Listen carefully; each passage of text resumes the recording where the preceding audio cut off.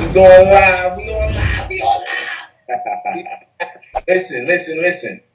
I appreciate you, man. I really appreciate you for coming on the Red Couch and Burn. I got all the cameras set up, so even though it's virtual, I still got the cameras like you still here. It's crazy. That's fire, bro. That's fire. I love it. Yo, I really appreciate you. You know what's crazy, man? A lot of people have been wanting to tap into the show tonight because they want to get on. They like, I want a record deal. I'm like, yo, calm down, bro. Calm down. I know he's a platinum producer. Plaques on the wall in the back. Plaques on the wall in the back. King Amadeus on the Red Couch will Burn. Right? Yes, sir. That's you here, baby. Here tonight. Platinum producer. All right? Platinum producer. We're going to get into that in a minute because I want to know how you get to be a platinum producer. Right? Man done produced things for Keisha Cole. Keisha Cole? Seriously, though? I boo, right? I want to know how you got into that. Wale, the man done produced things for NBA games, bro. What's that? NFL games. Yo, NBA 2K, NBA 2K, man. Yes, sir. Yes, sir. Hold on. Before we even get into the beginning and the book, how did that come about? I just want to just get that before I forget.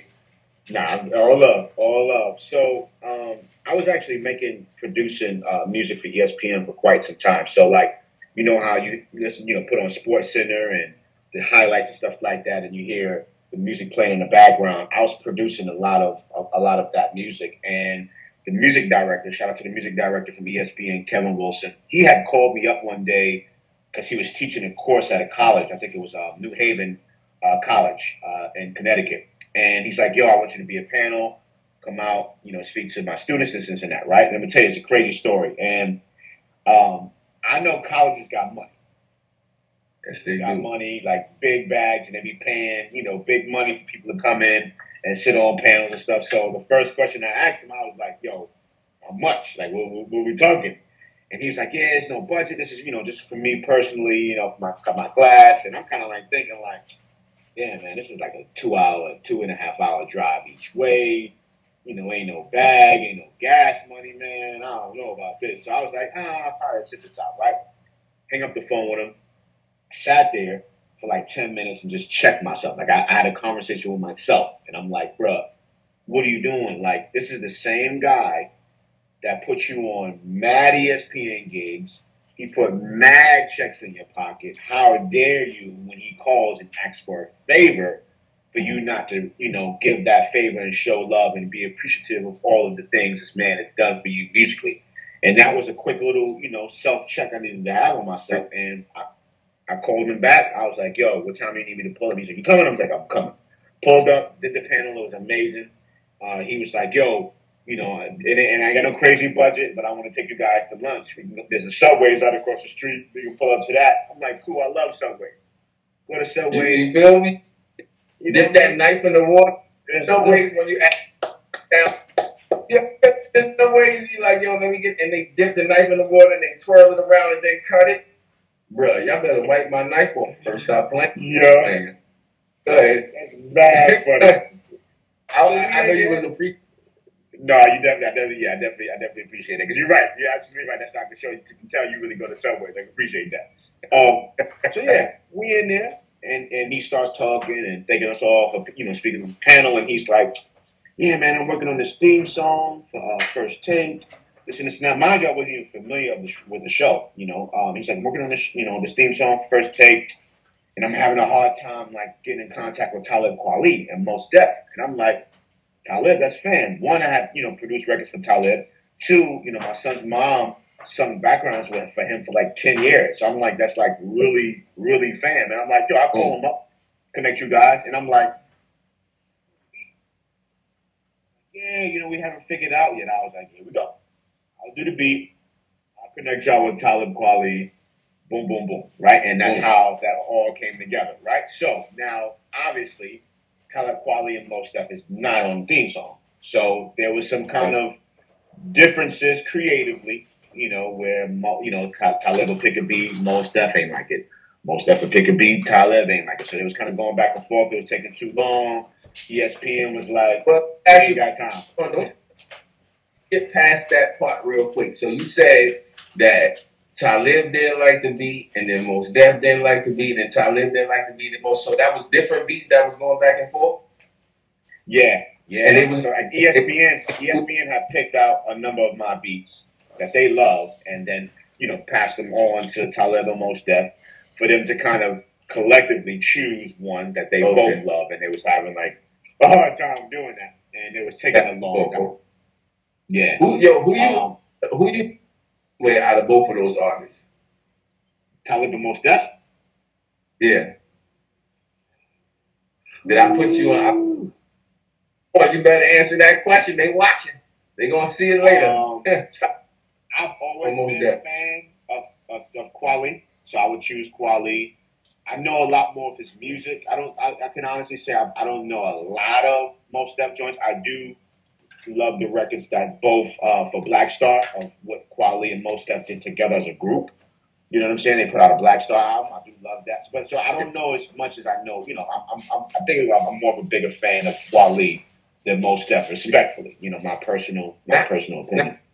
Somebody said Mos Def in the comments. We love Mos Def too. We love Mos Def too. We ain't gonna hate on Mos Def. Yo, I don't even want to go on a tangent, but I will say I wanted to get that one little piece out, and hopefully I got that on my show first on how that came about. If I didn't, we're gonna get another exclusive. Right? Anyway, we got your book, man. We got your book, and the book is we got it out. That's right, advertisement, folks. The story is the beat goes on. All right. So tell me what inspired this book. What inspired? I always wanted to do a book. Kind of like my life story, and because first off, I'm really passionate about encouraging others and pushing people, to chase and live their dreams. I've always been like that my entire life, especially ever since that I became successful in music. So it's something I've always done. I would go around to the different schools, colleges, elementary schools, high schools, any school, and just would love to speak to the students and encourage them to be great. You know what I'm saying? And I just wanted something tangible. I wanted something. Obviously, I'm leaving them with my words, but once I leave the building, that's that. It's up to them to be able to hold on to those words and what they heard that day, and let it really sink in. But if you can go speak to a group of students like that, or people in period, and be a blessing to them, and then leave them something that you can actually hand them that they can walk away and go home with, and whenever they feel in any kind of moment or whatever they need to pick me up or inspiration or motivation, they can open up this book. I just wanted to have something that people can possess. And it came about during the pandemic, very challenging time for the whole entire world. But with me being home, I had a lot of time, to be able to put into this. This takes a lot of time and energy. And with me traveling and being on the road and touring with Trey Songz and Dre's nightclub in Las Vegas and studio and creating, there's not enough time in a day to really get something like this done. So the pandemic was a blessing for me that I was able to get, this amazing book done. Shout out to my co-authors, Trina Stackhouse, Lynn Hobson. Couldn't have done it without those amazing queens for being by my side for this process. I'm writing a children's book too. I think I might have to get under your publishing. I don't know. You might have to. We're gonna have to tap in. I might have to call you, bro, because pandemic did it to all of us, and I'm so happy to hear that you was able to do something out of the pandemic. A lot of people were just sitting around doing nothing, and they were scared of that. I'm gonna die. I'm gonna die. Nah, you wasn't gonna die. You better do something now, because life is changing. We in the metaverse. We in the metaverse. All these damn cameras around, and you ain't in the goddamn net. That's where we. That's where we at. Yo, bro, in your bio, right? In your bio, you spoke about your mother keeping you away from the corner, or your parents keeping you away from the corner. Describe the corner for me, and where was that corner?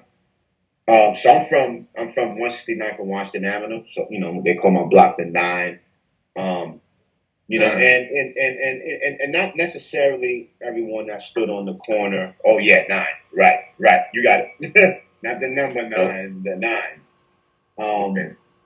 And not necessarily everybody that stood on the corner represented negativity or something bad. It was just sometimes it was dudes that was from the hood, from the block that would just stand on the corner, and then you had You know, the other dudes that stood in the corner. And as a youngin, I didn't understand that. I didn't understand, what they were really doing as they stood in the corner. I just knew that the dudes standing in the corner, they was outside all day. They was dressed fly.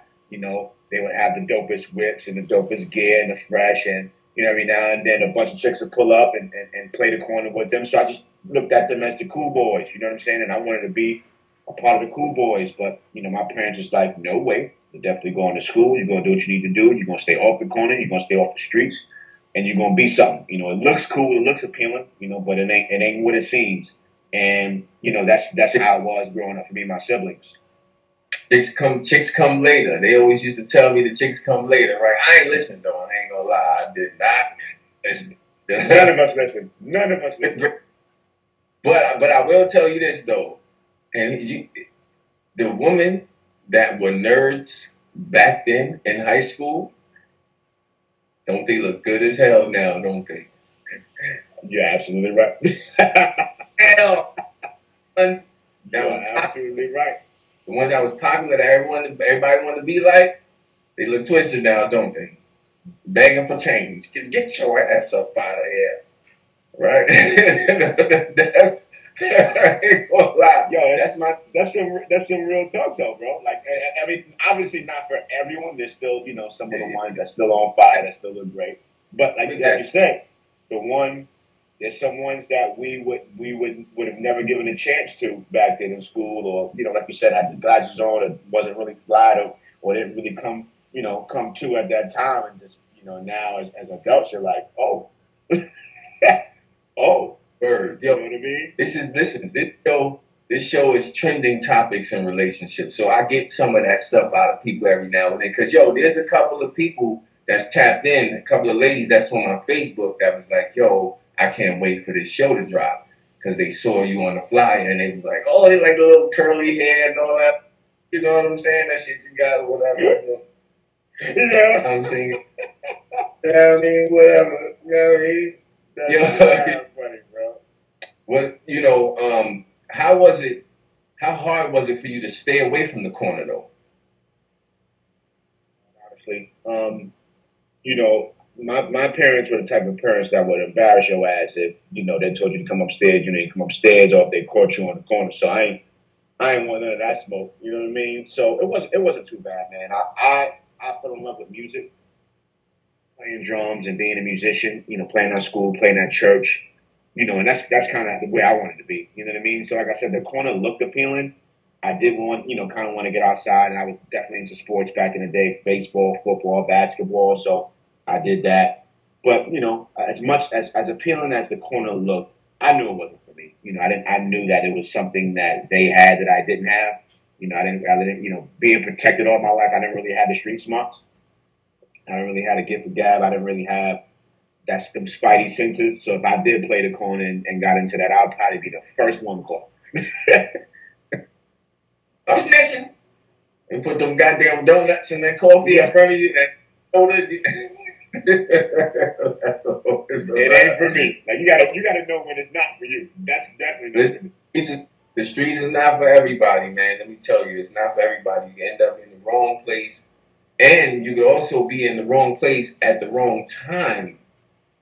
And a lot of things could happen to you. Nowadays, music has changed. Music has changed.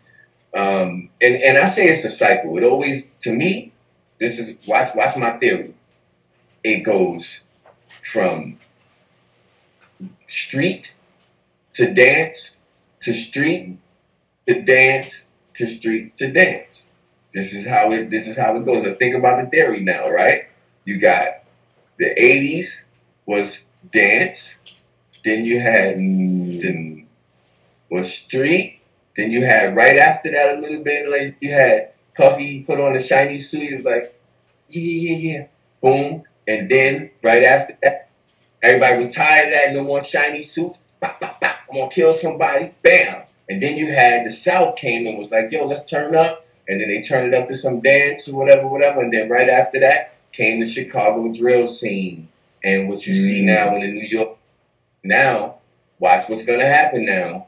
You had Drewski coming out like, yo, I'm not playing the drill music no more. I don't know if you I saw that article. Yeah, saw that article, and I think more producers and more DJs should follow that trend. I'm tired of seeing these kids killing each other, and then the thing is like, it's like they're snitching on themselves through the music, and that's what makes it popular. And then the DJ gonna play it.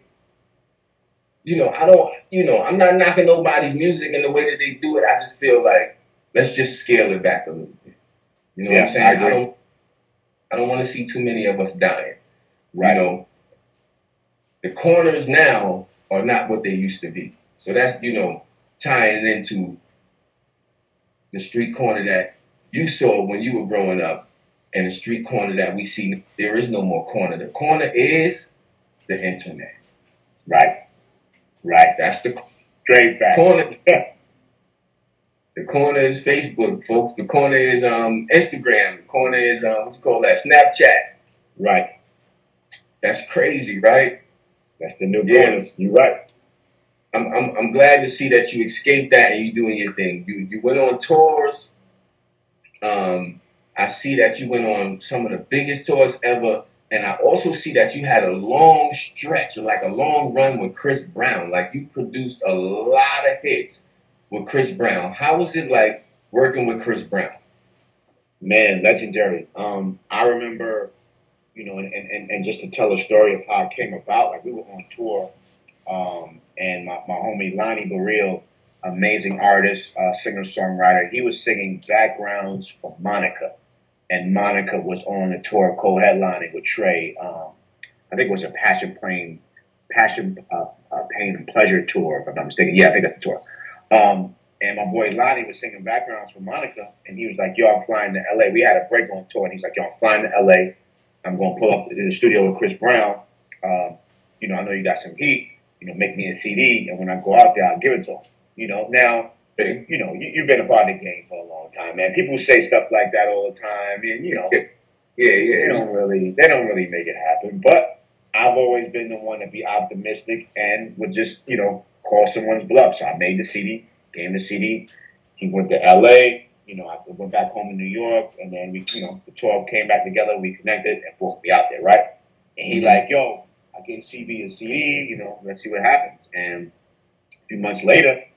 He really gave him the CD, man. And him and Chris and Tyga was doing the Well Done mixtape, you know what I'm saying? And creating records for that. And that's how the first song came together that, produced for Chris Brown. It was Wonder Woman on Tyga's Well Done mixtape. And that was the start of everything. And then after that, it all, took off where the record I did for J-Lo, Same Girl, Chris Brown wrote Justin Bieber, Christmas Eve. You can't be skipping past the J-Lo moment. Hold on. Let me ask this. Have you been in the studio with J-Lo? So, I haven't been in the studio. Another story. I haven't been in the studio with J-Lo, but when working on that song, she actually called me. And I remember banging the phone on her. My hand would have been shaking like this. I was going, J-Lo, somebody hold the phone for me. Bruh. She called, and I definitely hung up because I thought it was somebody playing on my phone, bro. Because I'm like, why didn't they call me directly? Like, why wouldn't it be like her team or like her manager or like her A&R telling me what to do? It's like her herself, and I'm like, she's like, yeah, and I knew it was her when she started talking about the song, and she's like telling me the different parts and what she wants taken out and what she wants added. And I'm like, yo, this is really her, bro. Like, this is crazy. And for me being from the Bronx. That's a hometown hero right there. That's a Bronx legend. Now, which is she's a national, worldwide legend, but she a Bronx legend first. So that conversation was really dope creatively. She's like, "Yo, I'm shooting a video in the Bronx. Pull up on me, come through." And that's when I had the opportunity to meet her. Pull up to the video shoot. She's like walking around, no security, like in the Bronx, just doing the video. And I'm no security, none, bro, none. In the Bronx on Grand Concourse, like straight shooting the video. I'm like, for me to have produced for over 100 artists, I might have named like 20. So there's still like at least another good 80 that I probably haven't named. And I feel sorry. Okay, Keisha, Mike Jones, Slim Thug, Paul Wall. The Game, Marcus Houston, Omarion, Lloyd. It's so many, bro. Joe Button, Maya, the Locks, G Unit, 50, Lloyd Banks, Yo, what is it? Cam, Jewel, Jim Jones. What is damn? That's crazy. What does it feel like? Right? Check this out. What does it feel like to be in the club or like maybe in a restaurant or whatever it might be and hear something that you produce? What does that feel like? Crazy, bro. It's really humbling. It's an amazing experience. I remember being in Australia. In Australia, they're on a different time zone. So right now it's like nighttime in New York, and over there it's daytime. You know what I'm saying? And I when I sleep in my hotel rooms, I always keep the TV on because that's like my roommate. You know what I mean? I don't like, now I'm a little better with it, but before I would just have the TV on and cool, go to sleep with the TV. I remember waking up one morning in Australia, and I had ESPN on, and what woke me up was me hearing the theme song that I produced on ESPN in Australia, and it was such a legendary moment because I'm like, not even knowing that ESPN is in Australia. So I'm like, what? So that was definitely, They call nobody like, yo, turn on the oh damn, y'all not in Australia right now. Y'all can't turn on the TV, so that ain't work. I'd have been like, yo. Right. I definitely started recording. I was just like, yo, this is crazy. They never gonna believe me. I'm in Australia right now. And the song that I produced, is on TV right now, man. So yeah, it's definitely a great feeling to hear your music. I've heard, I produced "Perfect" for Dave East and Chris Brown. I was home one day, had the window open, and heard a car drive by, blasting it from their windows, man. So definitely humbling and moments that that you look for. When you create music, man, you hope that people appreciate it. You hope people enjoy it. So definitely had a bunch of those moments. I want to know this. I want to know the craziest. All right, so I got two different types of moments. I want you to hold one moment in your pocket and answer one moment later. So it's the crazy and the magical. I want to know. Yes, folks. It's the camera over there. Camera right. I want to know. Y'all know I got to ask the question. I want to know what is the most craziest or the craziest studio moment you had. Let me give you a little anecdote, right? You know how you're in the studio with a bunch of rappers and some shit goes down? I know some things you may not be able to talk about, but I know you got one crazy moment. Yeah, in studio. Like somebody put a L out ouch and somebody went crazy. You ain't have no crazy moments?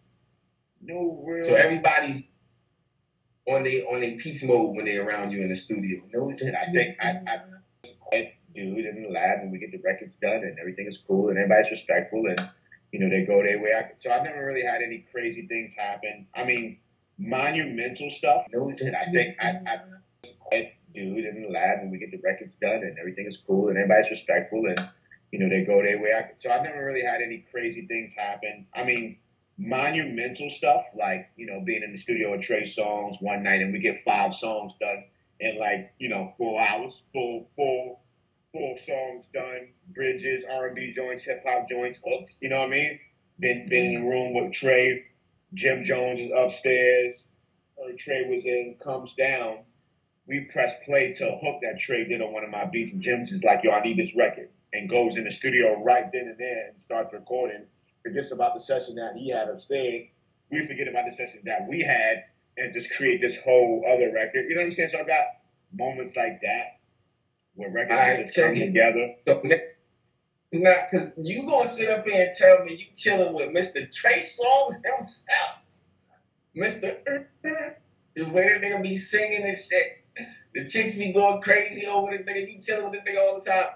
You gonna sit up here and tell me you ain't had no crazy moments? I know you had some crazy moments chilling with your boy Trey. Listen, on tour and find some studio like no, nothing.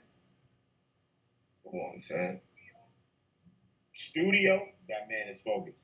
Like okay. Studio, he don't play no games. Like now, when we talk about tour, Okay. So before you say that, Or is it where you get in? before you get into the touring, so you saying that Trey Songz, when he's in the studio, he's focused. Ain't no chicks coming in, putting stuff in his face, wilding out, bugging out, taking him all focused. Not in the sessions, not in the sessions I've been in. And you know, and I share all jokes aside, I'll share this. You know, we're in a technology era, right? Where it's not like what it used to be. So when I came up, you know, 20 plus years in the game as a producer, you had to go into the studio with the artist. You had to go in and play beats and make joints from scratch and just really build. But I can say, you know, 10 years ago, 15 years ago, all of that changed when technology, you know, was invented, Pro Tools, and the fact that artists were able to demo records on their own and not have to go into the studio with you. So a lot of my biggest records weren't created with me being in the actual studio with those artists. Like, I'm going to say this to you, Burn, and you're going to lose it, and you'll never believe me, but it's the truth. Me and Chris Brown probably have about 40 to 50 songs together. I seen Released that. I and seen unreleased. that. You right? Released and unreleased. Been in the studio with Chris Brown ever. And I don't say that proudly. You know, obviously, I would love to be hands-on and be in the lab and creating magic with that legend because he's, man, one of the illest of our time, bro. Like, the best, one of the best hands down of our era. So I would love to be in the same room and see how some of those records come about, or when I first press play to see what his reaction is creatively and starts putting the pen to the pad. But I've never, ever, ever, ever been in a lab with Chris. So when you ask me those questions, you know, it probably would have been some of those moments if, you know, I was actually there in the studio. But a lot of those records that were created with all of the artists that I pretty much mentioned was, yo, I'm sitting in the music dude, they doing their own thing. Sometimes I hear the records when the world hears it. You know what I'm saying? Like, it'd be like that sometimes. Wow. Wow. Now, I don't even want to go into too much advice, but you know, now that we're talking about that, because since you're in a separate area from the artist, while the artist is making their music and you're making your music, how does the paperwork part go? When it comes to, I know a lot of people don't talk about this, but we're gonna talk about it because this is the Red Couch, and a lot of my friends are rappers. You know that, and a lot of my friends are artists and upcoming and people that are out there already. How do they go about getting their paperwork together when it comes to producing and making music, as far as copywriting and putting music out in distribution? Right. So I've been able to see both sides from, you know, again, 20 plus years ago versus now. Totally different, two different animals. Back then it was physical copies, cassette tapes, you know, CDs. You know, now that's kind of been like pushed to the side, and now you have streaming and, you know, Tidal and Apple Music and Spotify and all of those different things. So it's two different, completely different worlds. I think what's most important for creators is one, if you're an artist and producer, is when you go into the studio, or if you're creating music online separately, one, know who the producers are of the tracks. Two, make sure you're in contact with the producer of the tracks, right? A lot of the artists are taking beats off of YouTube and just taking beats from all the kind of different places and not aware of who actually produced those songs, and they're releasing those songs without really having any real ownership of it, or not having the blessing of those producers. What's the downside of that? Sorry to cut you off and throw that in there, but what's the downside of everything? Because it don't belong to you, right? And you can have you having that song out with that particular producer and 50 other artists having that song out with, you know, having the same beat, having different songs to that. And it's like, how do you eat when there's so many people, you know, sharing this one beat? And that's why I'm kind of not of a fan of leasing beats. You know, people ask me, do you lease beats? And it's like, nah, bro.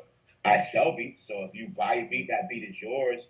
And me and you own that. So when we release it, there's only one song in the world with that beat versus 20 songs with that one beat. So that's kind of another area where I feel like it's not cool in music today. You know what I mean? You think the lease beats era or the whole idea of leasing beats kind of kills the game for producers a little bit? Big time. You got to think a producer like myself, right, who has a name and a resume, right? I can, because of my name and my resume and what I've done musically throughout my career, I can charge you at a certain, I can charge you certain fees that make you be like, whoa, you know what I'm saying? But at the end of the day, because of what I've done, I'm able to do that, right? So let's say the producer that does not have a name and a resume for him or herself, and is just happy to be here. I might let you use the beat for free. I might let you use the beat for $20. I might let you use the beat for $100, $30, $5. You can't do that with Whatever Amadeus. it You is. can't do that with a King. Yeah, you can't do that with a King Amadeus beat. I'm gonna tax you, bro. Like I'm gonna tax you, and straight up and down. At the Yesterday's end of the day, it's not the same price, you know. And I'm not doing that to harm you. I'm not doing that, to take advantage of you. I'm doing that because you have Amadeus on your song. Like, and when you Google Amadeus, if those that are not familiar, a bunch of pages is going to come up with the work that's done, and that earned me the right to be able to charge you whatever I feel is the proper rate to charge you. And again, I don't take advantage of people. So if you're an up and coming artist and you're indie, I'm not going to charge you what I would charge an artist signed to a record label because they have a bank behind them. This might be what you use. You might work a 9 to 5. You might got an investment from your mom's. So your rate will be different from them. But I'm still going to tax you. It ain't going to be free 99. So as far as the paperwork goes, what do you think the first step is that an artist should do to after they record their song or after they get their song made or while they're recording their song? What is the first step? Split sheets. Split sheets is very important, and I'll explain what it is. A split sheet is basically giving you a breakdown of from a percentage standpoint on who owns the song, right? So just to give you an example, I'm the producer, you're the artist, we're in the studio, right?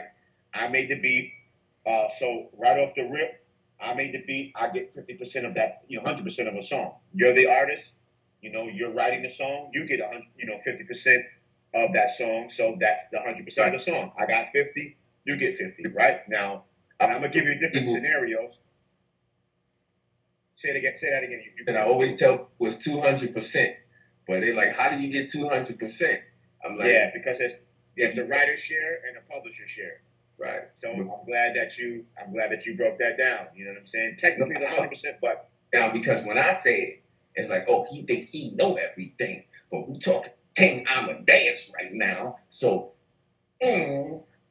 Damn, nigga, go ahead. Yeah, Burn know what you're talking about. Burn know what you're talking about. Yup, from the writer's share, there's 100%, and then from the publisher's share, there's 100%. You know what I'm saying? So, yeah, you're absolutely right. So, again, I gave you an example of if me and you were producing, creating a record, I produce it solely, you wrote it solely, 50 you, 50 me, right?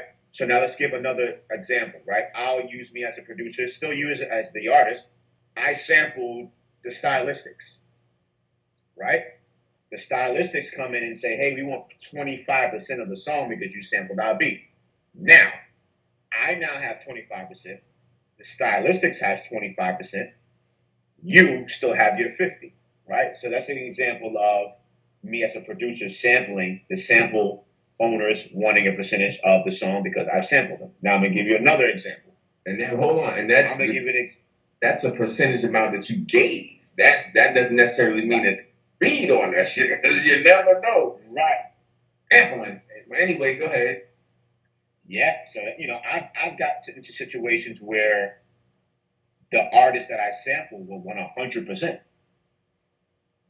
You know what I'm saying? Of the producer's share. Meaning, so my 50% that I would originally have owned, if, the artist wants to use it, now, and I'll say maybe Al Green. Al Green might want 50% or 100% of the producer share.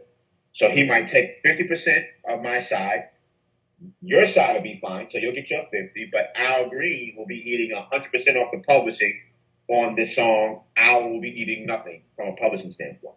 Now, most people would ask, so why do it? Depending on the song. For instance, I still get to put on my resume that I produced this record for the game or whoever, and it still goes on my resume. I might have the hottest song of the year with this song. I might be using that record. So I've never been one to say no to a situation based off of publishing and sample want to take 100% of the publishing. I'm always let's put the record out. Let's put the record out and let's see what happens. That's good advice, and for the people that's watching, I know that y'all really wanted to hear that. So I want $5 from everybody who watch this shit. No, I'm just playing. We gonna send half of that to Amadeus. And check this out. You've been on a lot of big platforms, right? A lot of big platforms, and especially a lot of night shows and day shows. And I saw that you was on Jimmy Kimmel, bro. You was on a few times. A few times. What the hell you was doing on Jimmy Kimmel? Tell us about that experience, brother. I mean, I can't even take full credit, man. That's the homie Trey Songz, you know what I'm saying? And shout out to Trey for, allowing me to be his music director and putting the live band together. Again, we've been touring for close to 15 years now. And he's the one that's on some like, yo, my band can't do it, I ain't doing it. You know what I'm saying?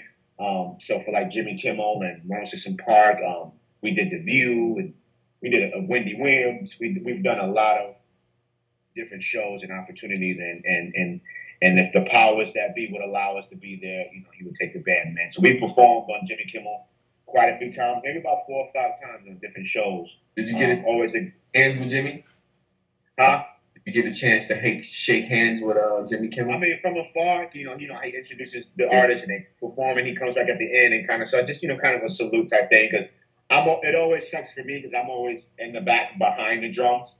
So sometimes my brothers, my band members, who's out more in the forefront, can kind of get their hands on. But when we being behind the drums, man, always in the back, coming back there, man. I've seen you. I've been at a couple of concerts in the cut.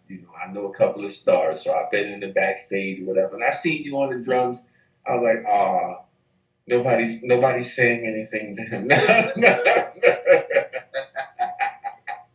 Listen, let me tell you something. I'm put like this, Bird. I'm put like this. Yo. And I love that you broke that up. And I know it's all love. I know it ain't no shot, man. You know what I'm saying? You my brother. I'm a cameraman, right? So, literally, like, I'm with everybody, but nobody sees me, though. I'm the cameraman, though. I could be the flyest dude in the room, but I'm the cameraman, though. I don't get no love, but I'm making these pictures happen, though. I'm the reason why y'all... That's what I'm saying. Like, most important, you capture moments. You capture moments. You capture... Up from off that drum set, if you got up and moved, there's no more music. If it leaves the party, there's no more capturing. Words right out of my mouth, my brother. We the heartbeat, and obviously the show can't go on, but it won't be the same without the drums, without the moments and the memories of whatever the situation is being documented by you. You know what I mean?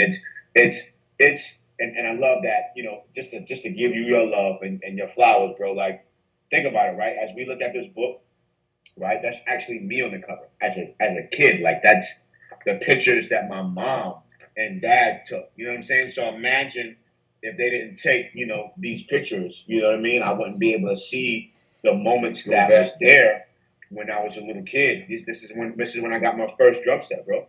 You know what I'm saying? Like, so for me to be able to go back and relive those moments just shows you how important the camera is, and for you to capture those moments for those artists and those celebrities that you work alongside with, bro. Like, salute you, bro. Like, salute you. Because, when you perform, when you do a show, after the show is done and it's all hyped and, the show is done, all right, cool. The first thing you do is go to your tour bus or your hotel room and you're looking back at the footage of those moments. You know what I'm saying? So you play a very key role in the life of all of us as creators, bro. So, thank you for all you do with that camera. Yes, sir. I tell people I live everything twice, right? I live everything twice. So I go home and I got to edit the footage and I got to edit the photos. So now y'all done seen all that shit. I got to see it again. And especially if you want me to redo something, I got to see that again. So, I try, man. I really get in there. But, yo, listen. Don't try. I got, thanks, bro. I got a couple of other questions before we get off this live, right? So these questions are like really simple, but these are things that a lot of people want to know, and then I want to know. So it's really simple, right?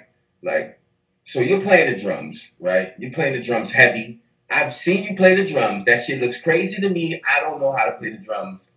Oh, I can go cat cat, boom boom. That's it, right? Do your hands ever hurt after playing a long goddamn concert? They hurt? Bad. Real bad. Oh, real bad. Like blisters. Like I got you can see it, there you go. All that, that's blisters. Cause like, I was under it definitely hurt. Used to it. That shit is like tip tap tap. It's nothing to you. So your hands actually hurt. Real bad.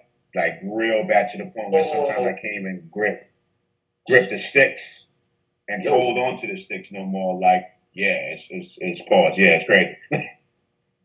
Wow. That gotta be a separate clip because people don't understand. That's because I've seen. All right, so now just to elaborate on that, right? So the harder you do that right there is the more. It's not so much how hard you're playing, and it's gonna sound real weird. Pause, but I pause it. Right? It's more stuff of the drumsticks because it's slipping out of the inside out of your hand. Pause and the sweat. So it's rubbing on your hands, which is creating, the calluses and creating what's on your hand. Like if you touch all of this part of my hand, it's like super rough. Like the palm of my hands, it's nice and soft, but like all around here it's rough. You know what I mean? So it's not about how hard you're hitting that's making your hands hurt. That part I'm used to. I think it's how long you're playing. Most shows are about an hour, an hour and a half. So just think about if you're writing a paper, you know what I'm saying, and you're writing for an hour, how that feels. Just think about if you're typing on a computer for an hour, how that feels. Obviously, your hand starts clamping up. Your hand starts, getting a little tight, a little tense. Mm-hmm. It's the same thing when you're playing drums. You're holding on to drumsticks for an hour, 2 hours, sometimes an hour and a half, going around hitting different things and the vibration of you hitting drums and different things. Yeah. Made me feel it just now when you did like, cause that's what y'all be looking like. Yes, hold. That's nah. Listen, I'll be here making beats on the piano. My fingers be hurting from doing that. So right. So imagine an hour and a half. It's crazy. The second part, when you love it, it's worth the pain. You know what I'm saying? It's worth the pain because on the other side of the stage is people that are, lined up and standing and sitting and, wanting to experience that experience in regards to whatever the show you're giving. You say it's worth the pain. I'm going to say it's worth the money. Because after that shit, I'll be like, I might not be able to take the money because my hand is all messed up, but give me that right there. My shit up. But I want my money. We're going to count it later. Right. But now, check it. Second part of that question is, have the drums ever flew out of your hand during a special performance? Like this performance was so big, you was doing your thing, bang, and it just, and you like, oh. Yeah. I'm super clumsy, so yeah, I drop the sticks all the time. When did that happen? When has that happened? Every show. Every show. Not one show that I haven't dropped the sticks. So you can't. I've definitely. But what does it feel like? Like, give me one time where you was at a Trey Songz concert and you was playing the drums and that drum flew and you like, what happened? Nothing. Just try to find it or pick up the next drumstick and keep going or play. Oh. I played songs with one hand. You be having. You know what I'm saying?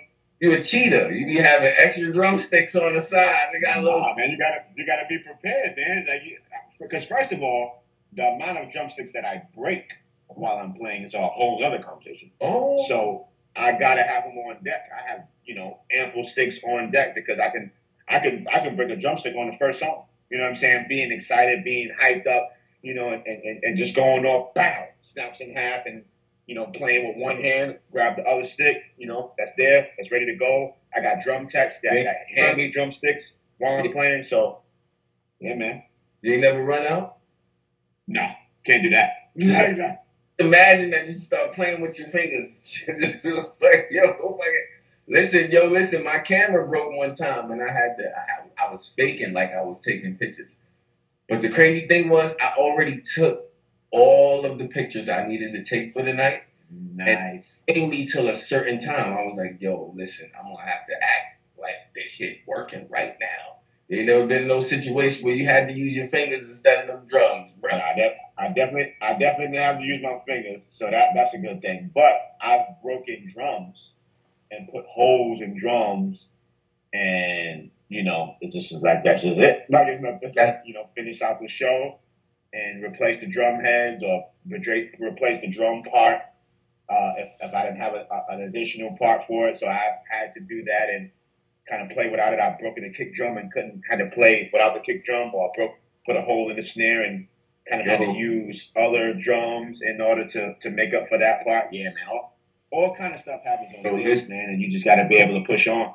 Listen, we definitely gonna need a part 2 for this podcast because this is a podcast too. A lot of people, they only see the YouTube, they only see the videos and stuff like that. We all over the place. We on Spotify, we on iTunes, we're everywhere. Nice. Proud of you, King. Part 2 because I really want to break down the art of drumming.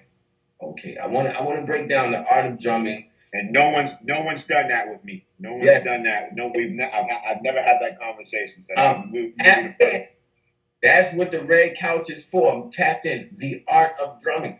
And yo, you know what's crazy? I got an idea for you that might be a second book, but we ain't gonna talk about it right now. Everybody gonna be like, "Oh, that's nice," and write that shit down too and try to run with it. But I'm just saying though, like the art of drumming, definitely because you see the question that I'm asking you when it comes to a lot of people don't know about that guy that's sitting back there, but hands down, leaving, going home, baby. I'm sorry, we can't do nothing tonight because I can't feel my hands. I can't grab you the way. That's okay, baby. It's all right. Well, all right, baby. That's when you know your wife truly loves you. When your shit is all messed up and she still wants you to feel on her. You know what I'm saying? Yo, listen, you guys, I thank everybody for tuning in. Amadeus, I thank you for being a guest on my show. This is the first show in the virtual series. A lot of people's like, yo, virtual shows, because I normally have everybody sitting on the couch with me. Yes, sir. Yes, sir. On the virtual series, I really appreciate you. Red Couch Will Burn. Y'all need to tap in. Go to the YouTube. Red Couch Will Burn. Go to the Instagram. Red Couch Will Burn. Go to the Twitter. Red Couch Burn. Type it in. Search for it on Spotify. Red Couch Will Burn. The podcast. Amadeus, how can we find you? Definitely, man. I'm on Instagram, Amadeus PBM. Once again, on IG, Amadeus PBM. Excuse me. On Twitter, producer Amadeus. Or you can check out my website, www.imkingamadeus.com. Once again, that's www.imkingamadeus.com, which is where you can get your signed copy of the book. Go get it. Listen, man, bestsellers. I'm trying to get on this bestsellers list, man, so I need the love